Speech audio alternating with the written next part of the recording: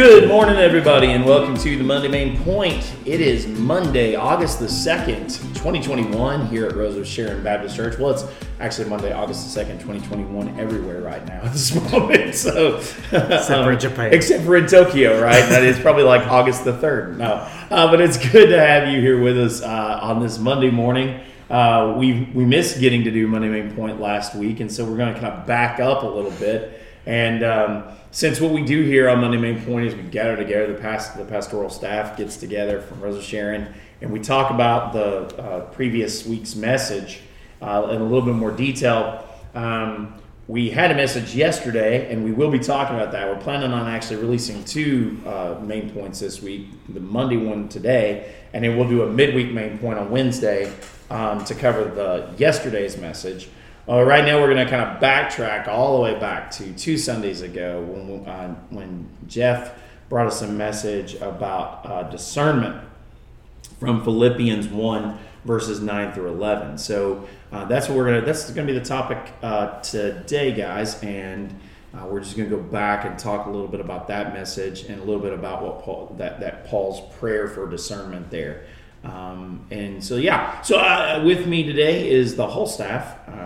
We got Jeremiah back from Oklahoma, our youth pastor, and Blake, fresh off of a really busy Vacation Bible School night last night with our children's ministry, and then Jeff, our senior pastor, always busy. And we're glad to have all these guys with us. All right, so let's get into it, guys. Philippians, I'm going to read the 9 through 11. And this is actually part of a larger prayer that Paul is praying for the believers there in Philippi. And you can back it all the way up to verse 3, in fact. But we're just going to look at the last 3 verses of this prayer before he actually launches into the body of his letter about advancing the gospel in spite of persecution and such. But this first prayer that he prays, he's praying for the Philippian believers. And here's what he says at the end of that prayer. And I pray this, that your love will keep on growing in knowledge and every kind of discernment, so that you can determine what really matters and can be pure and blameless in the day of Christ, filled with the fruit of righteousness that comes through Jesus Christ to the glory and praise of God. I can start actually from the end here a little bit, Jeff.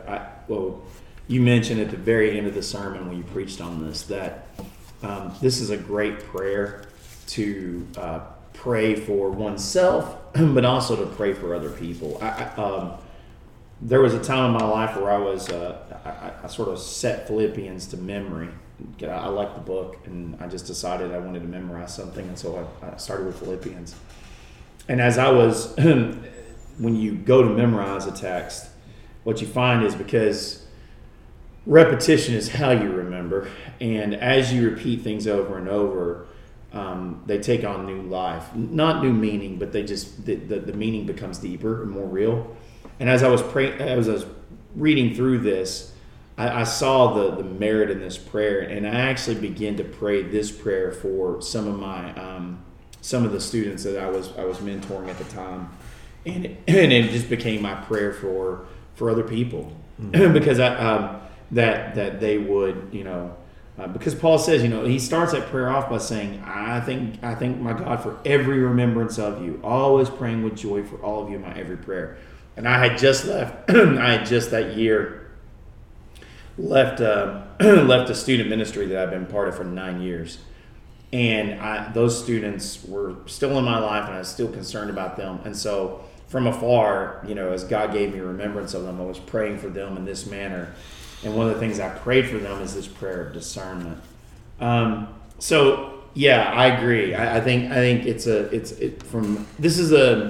be fair, the gospel is in every message. This is really a more practical message. I think this is a message that's meant more for the Christian believer who is trying to live a life in a culture that is that defines discernment differently than we do.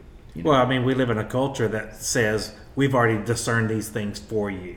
Yeah. This is the truth, and this is what you should believe. And if you don't line up the way we feel like you should, then you're the one that's at fault. You're the one being judgmental. You're the one making accusations or whatever. So for the Christian, then we're told we should discern and we should judge, but we don't want to come across as being judgmental, because so often that's what happens.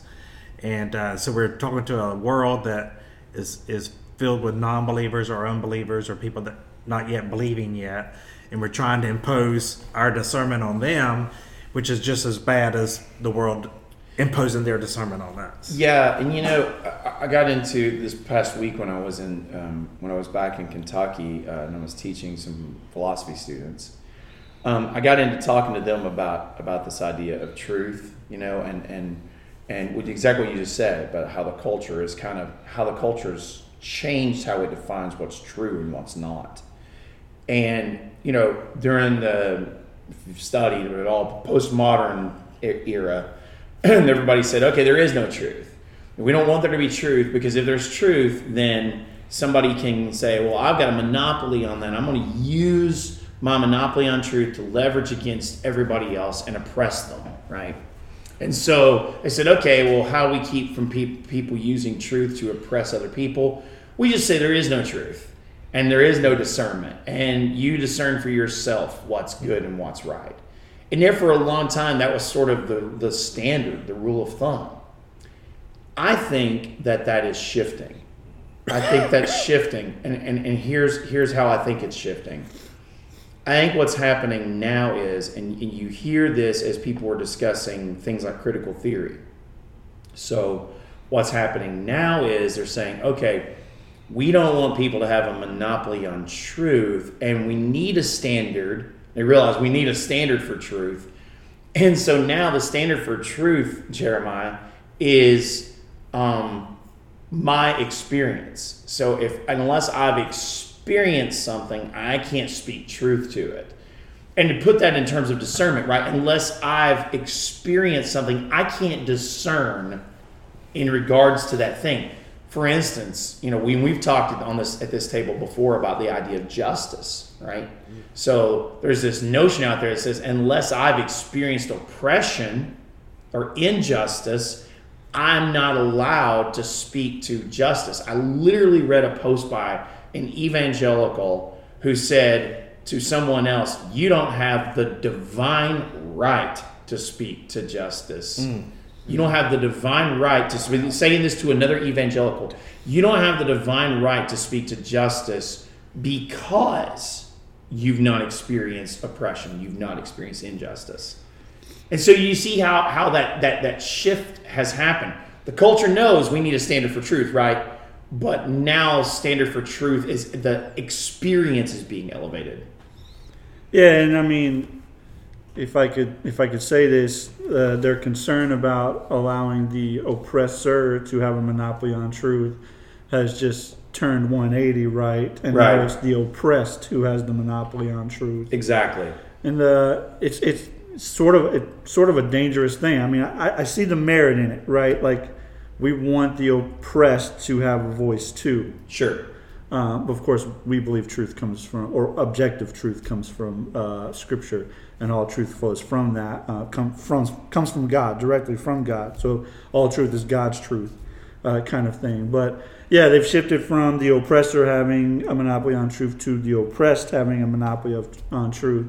And I think the dangerous thing is people might start seeking oppression, like trying to figure out, where am I oppressed? How can I fit in and be able to relate to those who have been oppressed? And then that might it's going to cause issues, because then we won't be able to discern, there's that word, discern where actual oppression is happening. Right. People are crying wolf, right? Like, man, I'm oppressed, but they're not really. They just want to be able to speak truth. Yeah. And see, to go back to this message, because your first point in this message was that from the text that we will continue to grow in discernment that's grounded in love. And Blake, okay, let's just be honest at the table, guys. There have been times where our our claim to truth, the Christian claim to truth, has been leveraged to hurt other people. I mean, we have to be real about that. But when it has been leveraged to hurt other people, it's precisely because we didn't ground that discernment in love. And that's why, Blake, I think that's why it's so important that we ground our discernment in love. Yeah, absolutely. Because, our whole goal is and I think, let me backtrack a little bit.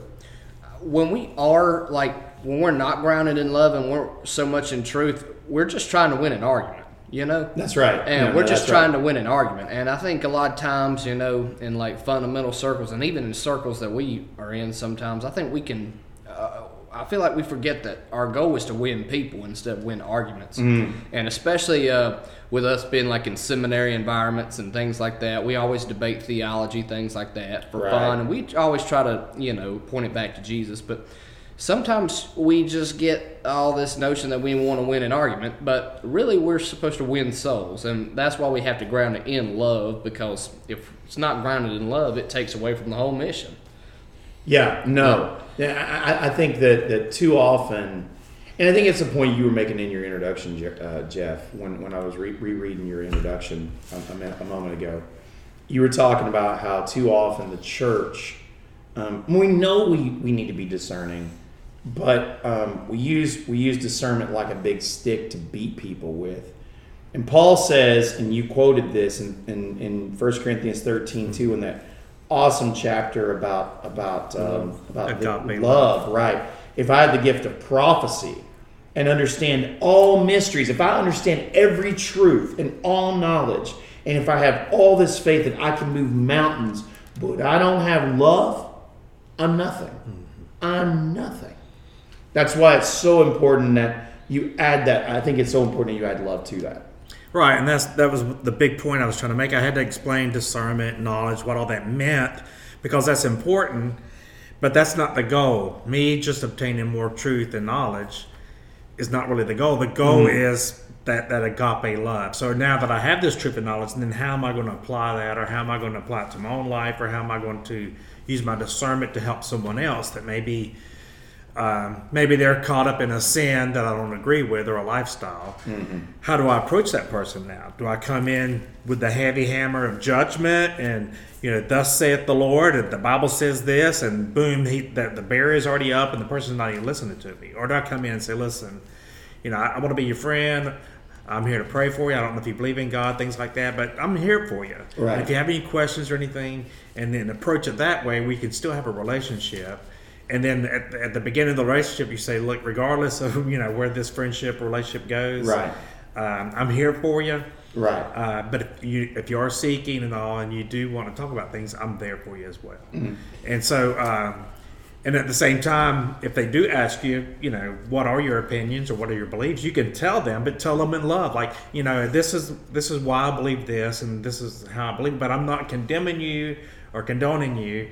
This is something you've got to figure out on your own as well. So. Yeah, I think you have to have both and, right? Because yes. It's been said by some greater minds than mine. But the idea is if I give you love without truth, or to borrow here, love without discernment, right? Then I'm doing you harm in many ways, because I'm saying that it's okay. You go do whatever you want to do. If a parent gives love without giving truth, then you have, or teaching discern in a discerning way, then you have kids who think that everything is permissible, and it's permissible because they love me. Well, actually, I've taken love away from you. Right, that's right. Right. On the other hand, though, if I give you discernment, if I give you truth without giving you love, then I'm beating you up. I'm not actually helping you grow at all, and I'm teaching you to resent the truth that I'm trying to give you. So right. I think you have to have both. I think it's a both and thing. Yeah, and a minute ago, we were talking about the oppressors having the voice, and I think it's a Yiddish saying that says that the oppressed become the oppressors. Mm-hmm. So in other words, when they do finally get the authority, then they all of a sudden now they're oppressing the people. Right. And I think that's kind of where our culture is too, because I was thinking about that today, in particular with the Olympics are going on, and I was reading the article about the fencing team, and one guy on the team, he's an alternate. He didn't fence with the guys, but he was accused of sexual assault or something like that, and they had but he got reinstated. They felt like there were no truth there, but the guys on the team didn't like it, and so they wore pink masks in protest. And so he's on the battle stand with them, and he's got a black mask, and so he's like, would y'all have another pink mask? They're like, no. Well, then he finds out later they did it on purpose. So it's kind of like, I was thinking about how the Puritans used to take people, make them wear the scarlet letter, put them in the public square, in the stocks and all. And so we've created now a new Puritan ethic of people that are using their platforms and the media and all to say we're the righteous standard and these people are bad. And so they can't ground their truth in love, because agape love is love unconditional. Right. And so they're doing the things that they accused the early Christians of, and even some Christians in our modern day of doing, that they're trying to speak truth without love. Yeah. And one good thing that's coming out of all the way our culture is bending now is at least they're, it was really difficult to talk to someone about objective truth when they're denying objective truth. They're saying that all truth is relative. At least now they realize that we have to have a standard. Now their standard is off. I think their standard is, again, and I want to be careful here, because I do think that experience can be evidence for truth, right? Experience can be like, it's important in figuring out what is true and what is not. There is an advantage to having, there are certain things in life that I don't know because I've not experienced them personally. This got brought up in one of our clubs, postpartum depression, right? I don't know what that's like, and there's no analog for me to know what that's like. And so for me to sit here and start talking about, what women need to do who are dealing with postpartum depression is a little disingenuous of me, right? But he said, I don't really know what that is. Now I can have sympathy for it, and I can listen to it, and I can even talk about policy and stuff for like maternity leave and things. But I need to have that perspective, or at least consult that perspective that actually does understand what that is, right? I get that. It's a useful tool. But it can't be the standard of truth, and I think that's what I'm trying to get at. It can't be the standard, and whatever the standard is, we need to it needs to be a standard that is grounded in love. And I think Christians have the standard of truth. We hold that banner up, right? But we need to do it in love. And then that leads us actually into the next part of this, right? Because each one of these is linked to the other. And so I pray that your love will keep on growing in knowledge and every kind of discernment. So we want your love to grow in discernment. We want your love to grow in discernment. We want your discernment to be grounded in love. Why? So you can determine what really matters. And so you can determine what really matters. Man, Jeremiah, if we could just get Christians to get hold of that idea, right? Determine what really matters. What's the, there's so many other tertiary and secondary issues, but if we could get people just to understand that you need to be able to figure out what really matters in life. Yeah, if I was being honest, I think 95% of all of our jobs as pastors is trying to get Christians to prioritize their life.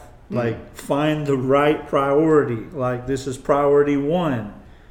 Let's get there. Let's get priority 1 straight so that priority 2, 3, 4, 5 fall into place. And I think it's the same there. Like, figuring out what is it that actually matters. When we die, when we're standing before Jesus, what is it that matters? When your kids stand before Jesus, what is it that matters? And that should be priority 1, right? Right. And so, yeah. Go ahead. And I think a book that kind of speaks well on that's like Ecclesiastes. And I was telling a guy who was kind of like focused on like these tertiary and like secondary things, just wasn't really focusing on God much. I'm like, man, I just kind of encourage you to read this book because Solomon went through the same things you're going through now, and you need to come and see what his conclusion is, because all this is going to go away. In 150 years, I mean, none of this is going to matter. You're not even going to be around here, but what are you doing right now that is going to matter? Yeah. I think it's really smart. Is that so often we do get tangled up in what I would call temporal issues that have no eternal impact. I mean, we understand why, because those things are pressing in on us, right? I mean, you can't live in the culture we live in today. I mean, you could be an ascetic, I guess, and just lock yourself up in a room and cut off all internet access and cut off all television and movies and music and all that stuff, and just you and your Bible, and that's it. Well, you're not gonna have much of an impact on culture, Jeff. And so if you're going to be in culture is going to press in on you. And then when it happens, right, you got to have discernment and be able to figure out what's right, what are the right decisions to make and what's most important. Right. And that's, I showed the video of Tim Challis, and he narrowed it down to, spiritual maturity, that discernment is maturity, being mature, growing up. And so, if you look at that love chapter, there's a phrase in there that says, when I was a child, I thought like a child. Right, yeah. Now I'm a man, I put away childish things. And so our discernment then, so if I'm using discernment the wrong way, then I'm childish. I'm winning the argument. I zinged you, or I sent out this Twitter, or whatever it is that I'm doing to make me look good or smart or just get an upper hand. But if I'm mature about it, then I'm going to think twice before I send the post. Yeah. And I'm really going to pray about it, and I'm really going to determine, okay, is this argument or this confrontation I'm going to have, how can I go in there and love? And then at the same time, what really matters, does this really even matter? Does it really even matter for me to even push the button, to send out the tweet, to respond, or to say, hey, look, there's more important things? Yeah. How many church disputes and splits and pastors' jobs would have been saved if those guys had said, okay, is this a hill to die on? Yeah, right. You know what I'm saying? Yeah. Like, so often, look, and especially as ministers, as pastors, we find ourselves in these business meetings and deacons meetings and things like that, and sometimes things get heated, and it's in that moment, and people tend to make whatever is current, whatever's really important to them, the main issue. And we would be wise to say, okay, I understand why that, try to understand where they're coming from, but also, is this something to start really kind of fighting back against? Again, is this a hill to die on? Is this violating some sort of doctrine that we shouldn't be violating? Is this causing us issues that that are biblical? Look, if it's about the Bible, I'll fight for that. If it's about Christian doctrine, I'll fight for that. Other than that, we really shouldn't be fighting that much, Jay. I mean, you know what I'm saying? Yeah, I mean, I just think to meetings sometimes it's just we talk about the dumbest stuff. I mean, just the stuff that just does not matter. I mean, and in the text, you're like, well, where y'all coming from with this whole priority thing? Like the text is it's you're preparing for the day of Christ, whatever that is. It says it there. Where does it say that? Yeah, it's the third point. It's the third point. We're going to get there in just a second, but you're right. You're doing all this.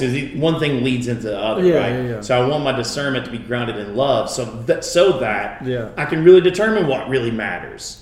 I think if your discernment's grounded in love, if your truth is grounded in love, and you're going to be able to determine what really matters in these issues. And you're going to be less likely to fly off the handle over things that you shouldn't fly over the handle off of. And I think so much of our discourse, even politically, is emotional. It is. And you can't really have a discussion with someone if they're coming from an emotional angle, and you got to say, "Hey, let's set aside all those things, and let's sit here and talk and Right. figure out what we need to accomplish here." Right. Again, and it's only because it's fresh in my mind because I've just lectured on it for like 20 hours. But, in philosophy, argumentation is not quarreling, okay? Mm-hmm. But actually formulating good arguments for your case is part of what doing good philosophy is. And the best theologians are also really good philosophers. And one of the things that you're taught to do is to avoid those sort of what we call informal fallacies. And what that is avoid making statements that are ambiguous in your language or that are irrelevant to the point. And one of the ways that you can do that is appeal to emotion. Mm-hmm. Like using your appeal to emotion to say that this is true. Well, emotion has nothing to do with it. The way I feel about things really has nothing to do with its truth value, right? And there's other ones, and it doesn't matter. But to your point, yeah, so many people do that. And so one of the things that I'm guilty of it too. Right? I can easily fly, especially if I'm not in the right mood. I can easily fly off the handle at something and be angry at something.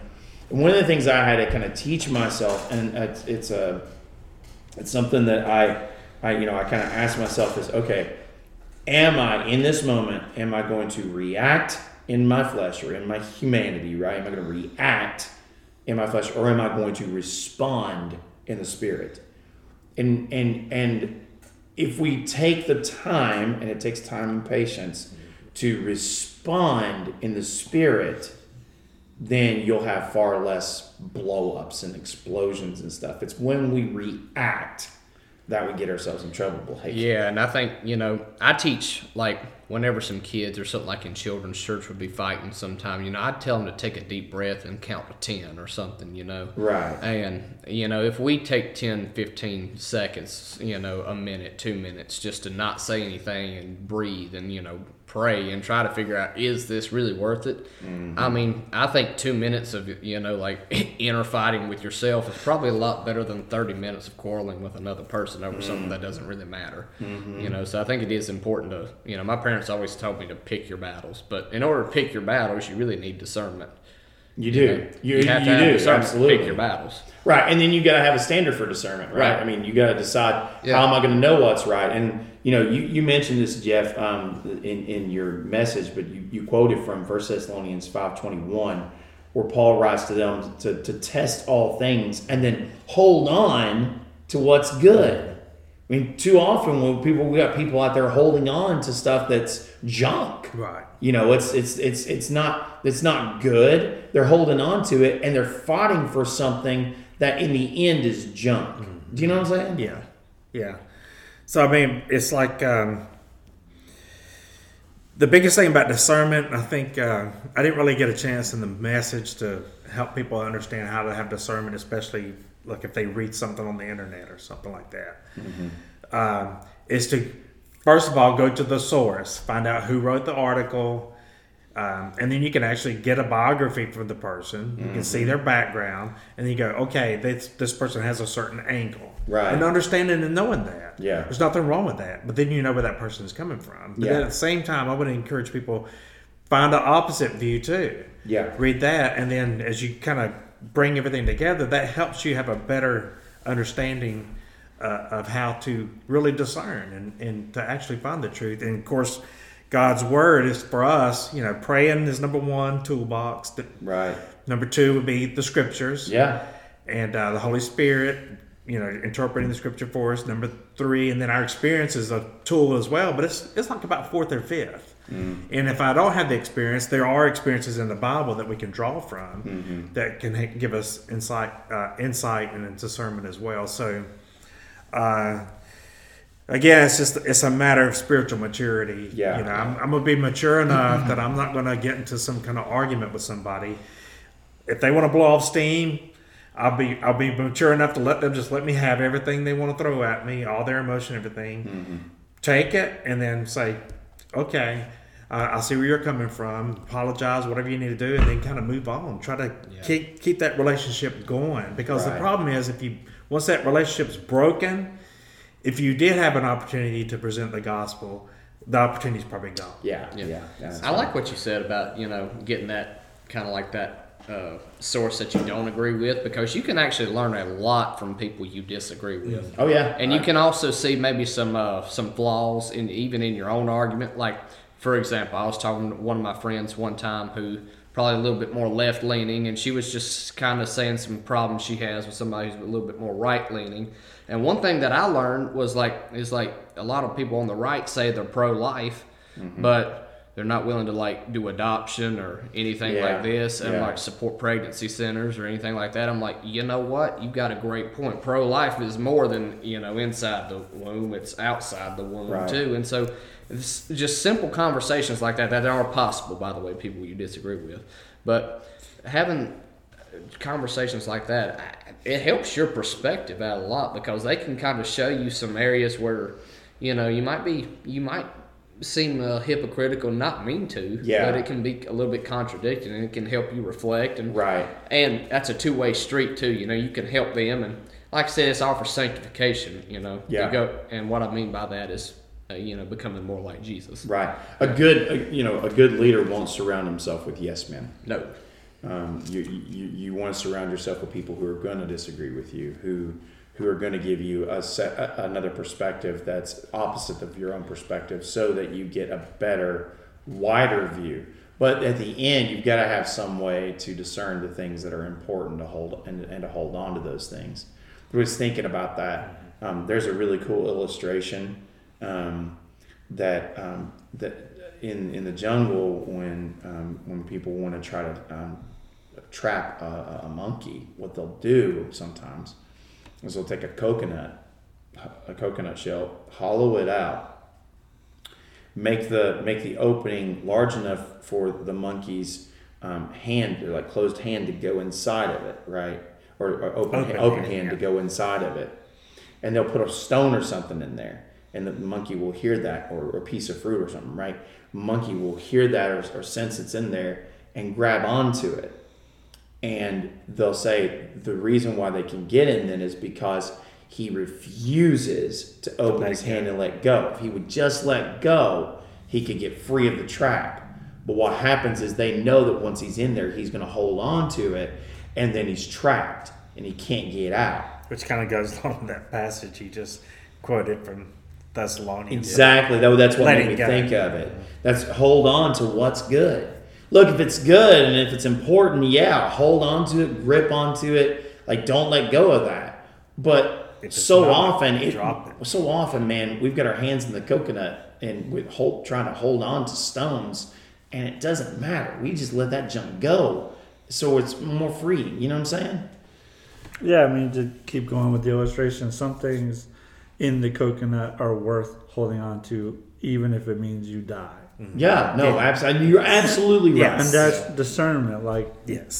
How do we discern that most important thing, and then how does that prioritize the rest of our life?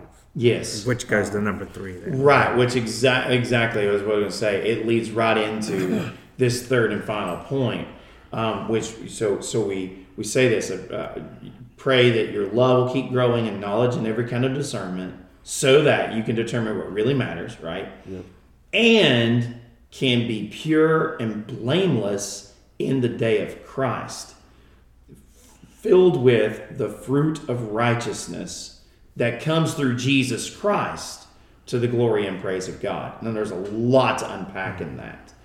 And I think my point said, pray that we will allow discernment to guide us to live genuine, fruitful lives. Yeah, I was about to say that. Yeah, the point that you pointed out is that allowing that discernment that we acquire through love, that's grounded in love, when we figure out what really matters, then that allows us to live pure and blameless lives in the day of Christ. Now, it's interesting here because I wouldn't want someone who's a non-believer, who's never surrendered their life to Christ, to read this and think, okay, so what you're saying is, if I do, Jeremiah, everything that's if I follow my discernment and I do the right things and I hold on to what really matters, then I'm going to be pure and blameless in the day of judgment. And that's all. And so that leads to a sense of legalism, right? Yeah. If you forget that your righteousness comes through Jesus Christ, there in verse 11, it says that righteousness comes through Jesus Christ, then you think, and it's it's just not true. You think that you can obtain this righteous standing before God on your own. And so that's the thing, like, we receive from Christ, and I think this is applicable for Christians too. We receive from Christ, we receive a righteous standing before God. Mm-hmm. But also we receive the fruit of righteousness as Christians. So it's not only do we receive a standing before God, but also He begins working inside of you. It's the fruit of righteousness. So, and that's why it's all for God's glory. Right. Because if it was me just, and I think there is an active part of it, right? Like we're supposed to discern. We're supposed to read the scriptures and discern what's right, what's true. How do I need to act? How do I behave? But in the end, it's Christ working within you. And you're working from a right standing from God, which is important. We like to say, I think Jonathan could probably say it better right now, but something like, be what you are. Mm-hmm. So in Christ, we are righteous. So why not we be righteous? Right. So you already are right before God. So then you begin acting, and that's what's that word you used earlier? Sanctification. That's the sanctification process. He's been on a long trip. Yeah. Went to Oklahoma, forgot the word sanctification. Yeah. No, I'm kidding. So you know what though? There's a good point there. And Paul brings that thread that you just brought up there. He brings it back up in this same letter in the second half of Philippians 2 when he says, "Work out your own salvation with fear and trembling, for it is God who is working in you, enabling you both to will and act for His good purpose." So I always hear that, and I think people get that wrong sometimes. Work outward the salvation that God is doing inwardly in you. God inwardly is enabling you to do these things because of Jesus' righteousness, right? He's enabling you. He is the engine that is within you. So you work it out. Do so with fear and trembling because you realize it's God that's working in you. This is Almighty God inside of you, in your heart. And so from that, you outwork the in-work that's going on inside. And I think that's exactly what you were just saying. And I think it's what Paul says again in Philippians 2. Well, and the righteousness is right standing before God, but it's also right standing with man. So He allows us to have both the vertical and the horizontal, so that now, as I work out my salvation, I'm not doing it to draw attention to myself or all that. I'm doing this for God's glory, and now I'm trying to get other people in the same plane, where they have right standing before God and right standing before men too. Yeah. So you got to have both aspects of it. So it's nothing we do in and of ourselves. It's what God does in us to change us, transform us, which is what discernment's all about, not information but transformation. And then as we live our lives, then it's all to bring out glory and honor back to God. That's what the whole point of discernment is so now if I'm having an argument, am I trying to get people to be attracted to me in my eloquent argument, or am I trying to ultimately get people pointed back to God? I think and you use this because you use the NLT at the end to bring this up. Oh yeah, I'm looking at it here. What the way that the NLT translates the way the NLT translates this part of it is that we would have the righteous character that's produced in us by Jesus Christ. So it's not even, so again, like you said, it's not even just a righteous standing before God, but a righteous character. When you look at it that way, it's not that it's a character that's produced by Jesus Christ, right? It's produced in me by Jesus Christ, but it's character. Character is what defines us to everyone else around us, Blake. I mean, someone has good character, they're gonna. People are drawn to that, right? I mean, and you can have better influence. Yeah, and that's even like to throw it to like kids areas. Like I remember when I was in elementary school, like whenever we do out like classroom awards, there was like best all around boy or best all around girl, you know. And you know, I try to live out and like I'm not bragging or anything, but like I would get that a lot, and but the thing is, like, that's noticeable. Like, characteristics. You know, Right. Like, I guess what I'm saying. You were the best boy in the whole school. Well, in the class, maybe. class. I don't know. But it's like a character award, right? Yeah, but yeah, it's a good character award. I would have got that award growing up. Most improved. No, I'm just kidding. But to be fair though, Blake probably came to salvation a lot earlier in life than you that's did. true. Yeah. And so, you know, Jeff post salvation has a better shot at getting the character award than Jeff prior to salvation. That's true. That's not to say that you can't have good character. You can't be Good people, good character, all that. You could be all that without being a Christian. right. But but there's a difference, Yes. right? There's a difference, Jeremiah, in good character produced by Jesus Christ and good character produced by me. Yeah, I think the difference there is the very end, right? Is your character bringing glory to God, right? Like, is it self-seeking or self-righteousness, which brings glory to self, or is it Christ's righteousness and God's righteousness, which brings glory back to God? Right. I think you have to ask why. You know, why do I want to do good works? Yeah. You know, and like Jeremiah said, it should be, you know, because I love God, I'm going to go love my neighbor. Yeah. And I don't think it's by accident Jesus says love God and love your neighbor as yourself. If you don't love God, you can't love your neighbor as yourself. Right. You know? Is it wrong for me? This is a good question because I think some people ask this sometimes. Is it wrong for me to have mixed motives when I go to do good things? So, for instance, I hope not. I want, I go to help my elderly neighbor. I see that her grass is overgrown, and so I go over there to offer to mow her grass, and she graciously accepts. And I do that in part because I want to bring glory and praise to God, but also in part because it makes me feel good to help other people. And so I enjoy the feeling I get when I help other people, and I enjoy, getting that feel good. That you know what I'm saying? Yeah. And I mean, I think, is it wrong for me to have those mixed motives to do it because at some level I derive pleasure from helping other people? I think a part of it, like a natural benefit of like helping other people is like you're going to feel good. Mm-hmm. But if it's all about like if our pleasure is the main reason, then I think, it's like you're really just trying to, you're basically kind of putting on a face.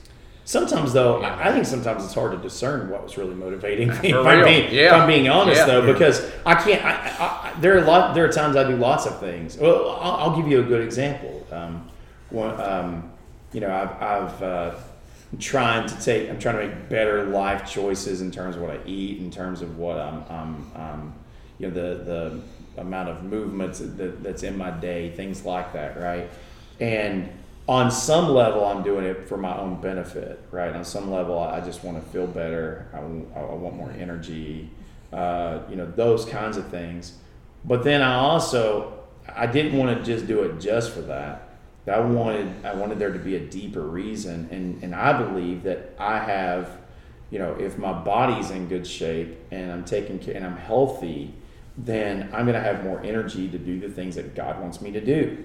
It just makes sense, right? So that if somebody asks me to go do something for them, or I do see somebody that's in need, I'm going to have more energy, and I'm going to be less likely to be lazy and say, nah, I don't feel like doing that right now, right? Yeah. And so when I was approaching these decisions, I was like, well, I can do this with just my motives in place, and those would be good, but I'd rather do it for better motives than that even.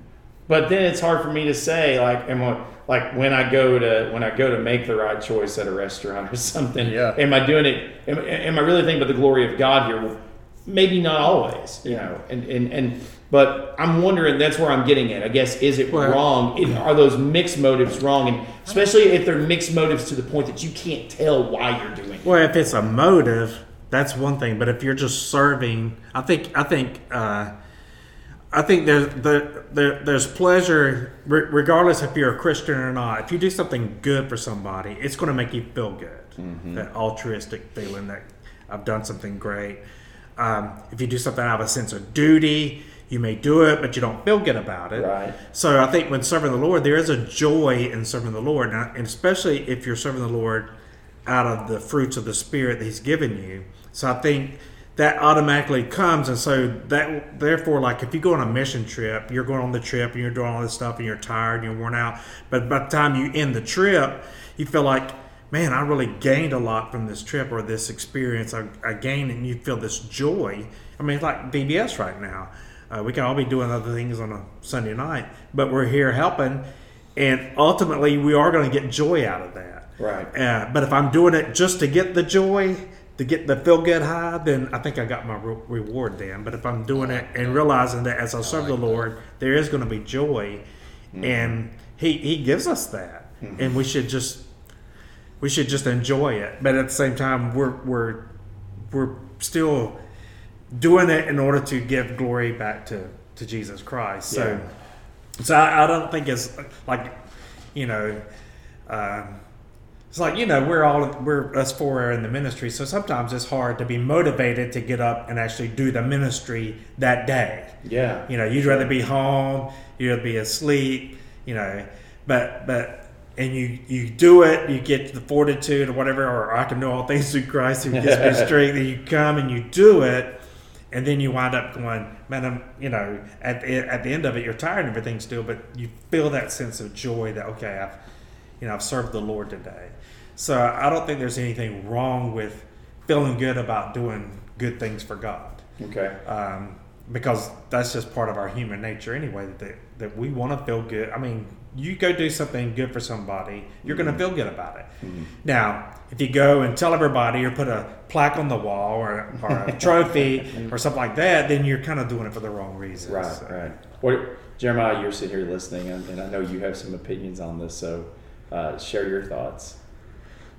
I don't know. I think as a Christian, when I go do something with the wrong motives, it's really hard for me to find joy. Meaning, if I go for a selfish reason, I just feel like I wasted my time. You see what I'm saying? Like, I just don't know as a believer if the end result is not God being glorified. I just feel like it's really hard to receive joy. So it's kind of a mute question for me. Like, do I have selfish motives? Heck yeah. Like, sometimes, and I remember definitely as a kid, I don't want to admit to doing this now, but I remember as a kid, my dad would have me go mow some lawns of ladies in our church, and I knew that I was being volunteered or voluntold. And my dad's like, oh yeah, my son's a Christian, he'll come do it, right? But at the end of the day, I wanted them to pay me. Right?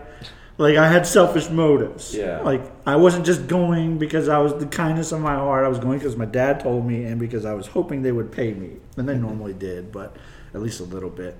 And then, of course, you're more happy to go to certain lawns because, they typically do a little better, right? It's, I mean, that's a kind of a younger life thing. I still have these struggles, right? But in my older life, I do things a lot that I don't want to do. I do things out of legalism sometimes just because I feel like that's what I'm supposed to do.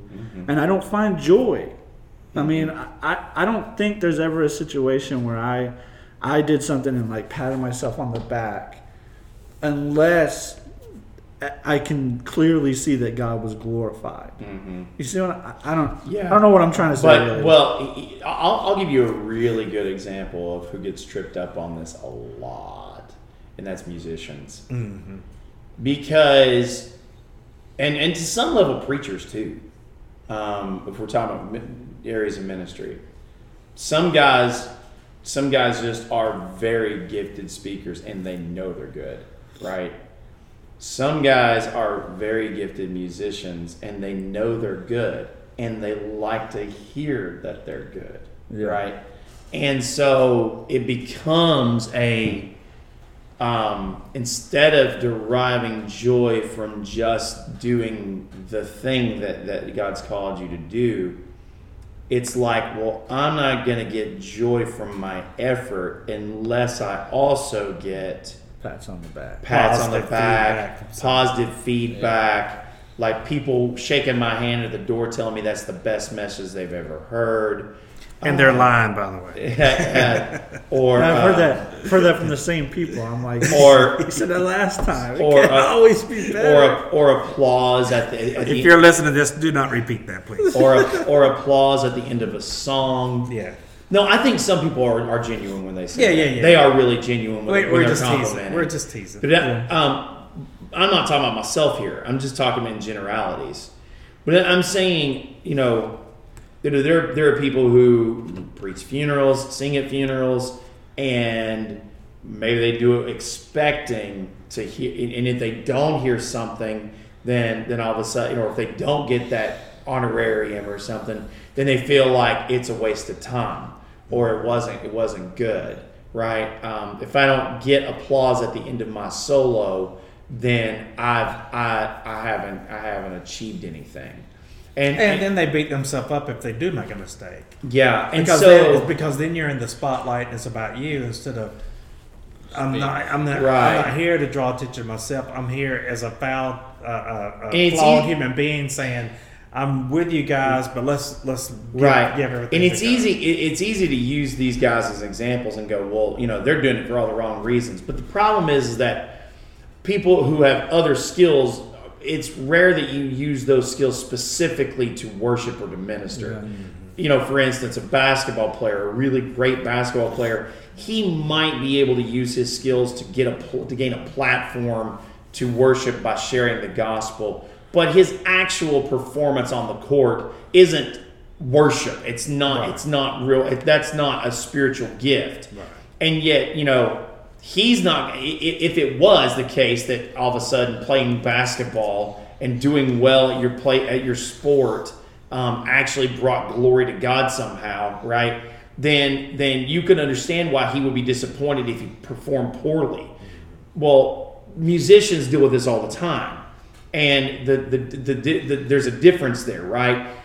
We don't have an analog for that for these other things that people do and crave praise for in the secular world, and is expected in that world, that it doesn't happen here. I think nothing else quite like music. Even a preacher who's a really good preacher, it's still not the same thing as a musician who's using their abilities, their talents to try and bring glory to God. It's really hard to separate. Well, because music is performance based. I'm performing, but I'm also leading worship in my performance. And to be able to step back and say, I'm doing this for God, not for people. Right. I'm just saying. I think what we're talking about when you're trying to derive joy specifically from the things that you're doing, you want your primary motive to be God's glory. I think you're right. I just think sometimes because of those mixed motives, it can sometimes be a little bit trickier than that. Yeah. So I guess for me to put it simply, I think that when I do things with selfish motives, it doesn't lead to joy. Mm-hmm. Ever. Yes. So do I sometimes have selfish motives? But yes, I do. I'll straight up admit that. But when that happens and I reflect on what I've done for the day, it doesn't end for me in a pat on the back. It's like, man, I could have done better. I could have done this for the glory of God. Why didn't I? When that guy asked me what my motives were, why didn't I just go ahead and tell him because Jesus asked me to be here or whatever, or because I love you or whatever the case may be. Mm-hmm. If I do things with a selfish motive or out of legalism, at the end of the day, it just doesn't bring me joy as a Christian. Yeah. I'll give, and just from the music perspective, because I am a musician and I've dealt with both sides of this. I've craved the praise of men before, but I've also been in a worship service where, man, the music could have been way better. Like, I know the music could have been better, and I know we hit bad notes, and I know that my voice cracked and all this kind of stuff. But I also know that it was just such a spiritual experience. that I just felt God's presence in the praise, and that not only I but everyone in the house enjoyed worshiping in that moment. And so all that other stuff just got the window. I don't really care whether it was a perfect performance or not, because I get my joy from just that, from bringing praise and glory to God. Sometimes it's just the words you're singing, even if you sing them wrong, or sing the wrong melody, or get the tune wrong, or your voice cracks or whatever, or you play a bad note. The words are so powerful in that moment. The message you're conveying from your heart is so powerful. It just kind of overpowers the rest of that stuff. Right. Even if people go, well, I would never pay to hear that, right? Well, I don't care if you pay to hear it or not. It's not about whether or not it's pleasing to your ears as much as it is about whether it's pleasing in spirit. Now, that being said, nobody wants to listen to bad music week after week either. I get that. But I guess I'm just trying to say, bad performances don't define whether or not something is whether you're bringing glory to God or not. Well, I mean, like the measure then is, what I just did is to try to help people grow in their relationship with God, try to help people experience Christ maybe for the first time. If my motivation is that, then all the other aspects of determining whether that was a success or not are moot. Like nickels, noses, applause, all that doesn't really matter. Right. If I see one person and you see some growth or see something happen in one person's life, that makes all the difference. It does. And so the frustrating thing for us as pastors and all is sometimes we don't see that immediate response right away. Right. And so it's hard for us to really judge whether what we're saying is having an impact. So we have to just leave all that in God's hands anyway and let Him settle it up at the end. So which is what Paul's saying. He was like, all this is going to this final conclusion to bring glory to God and the day of Christ, when He returns. So. Yep. All right. We'll wrap this session up then. This is a good spot to stop. And we will join you hopefully again on Wednesday. If you're a regular listener, we're going to try and put out 2 of these this week. And when we talk again on Wednesday, we'll get together around the table and talk about a very misunderstood verse that I thought, Jeff, you did a great job talking about yesterday. And that's Philippians 4:13. The verse is that I am able to do all things through Him who strengthens me, or through Christ who strengthens me. And we'll talk about what that really means and the impact it can have on our Christian lives next time. So until then, have a great rest of your Monday, or whatever day it is that you're listening to this. And so long.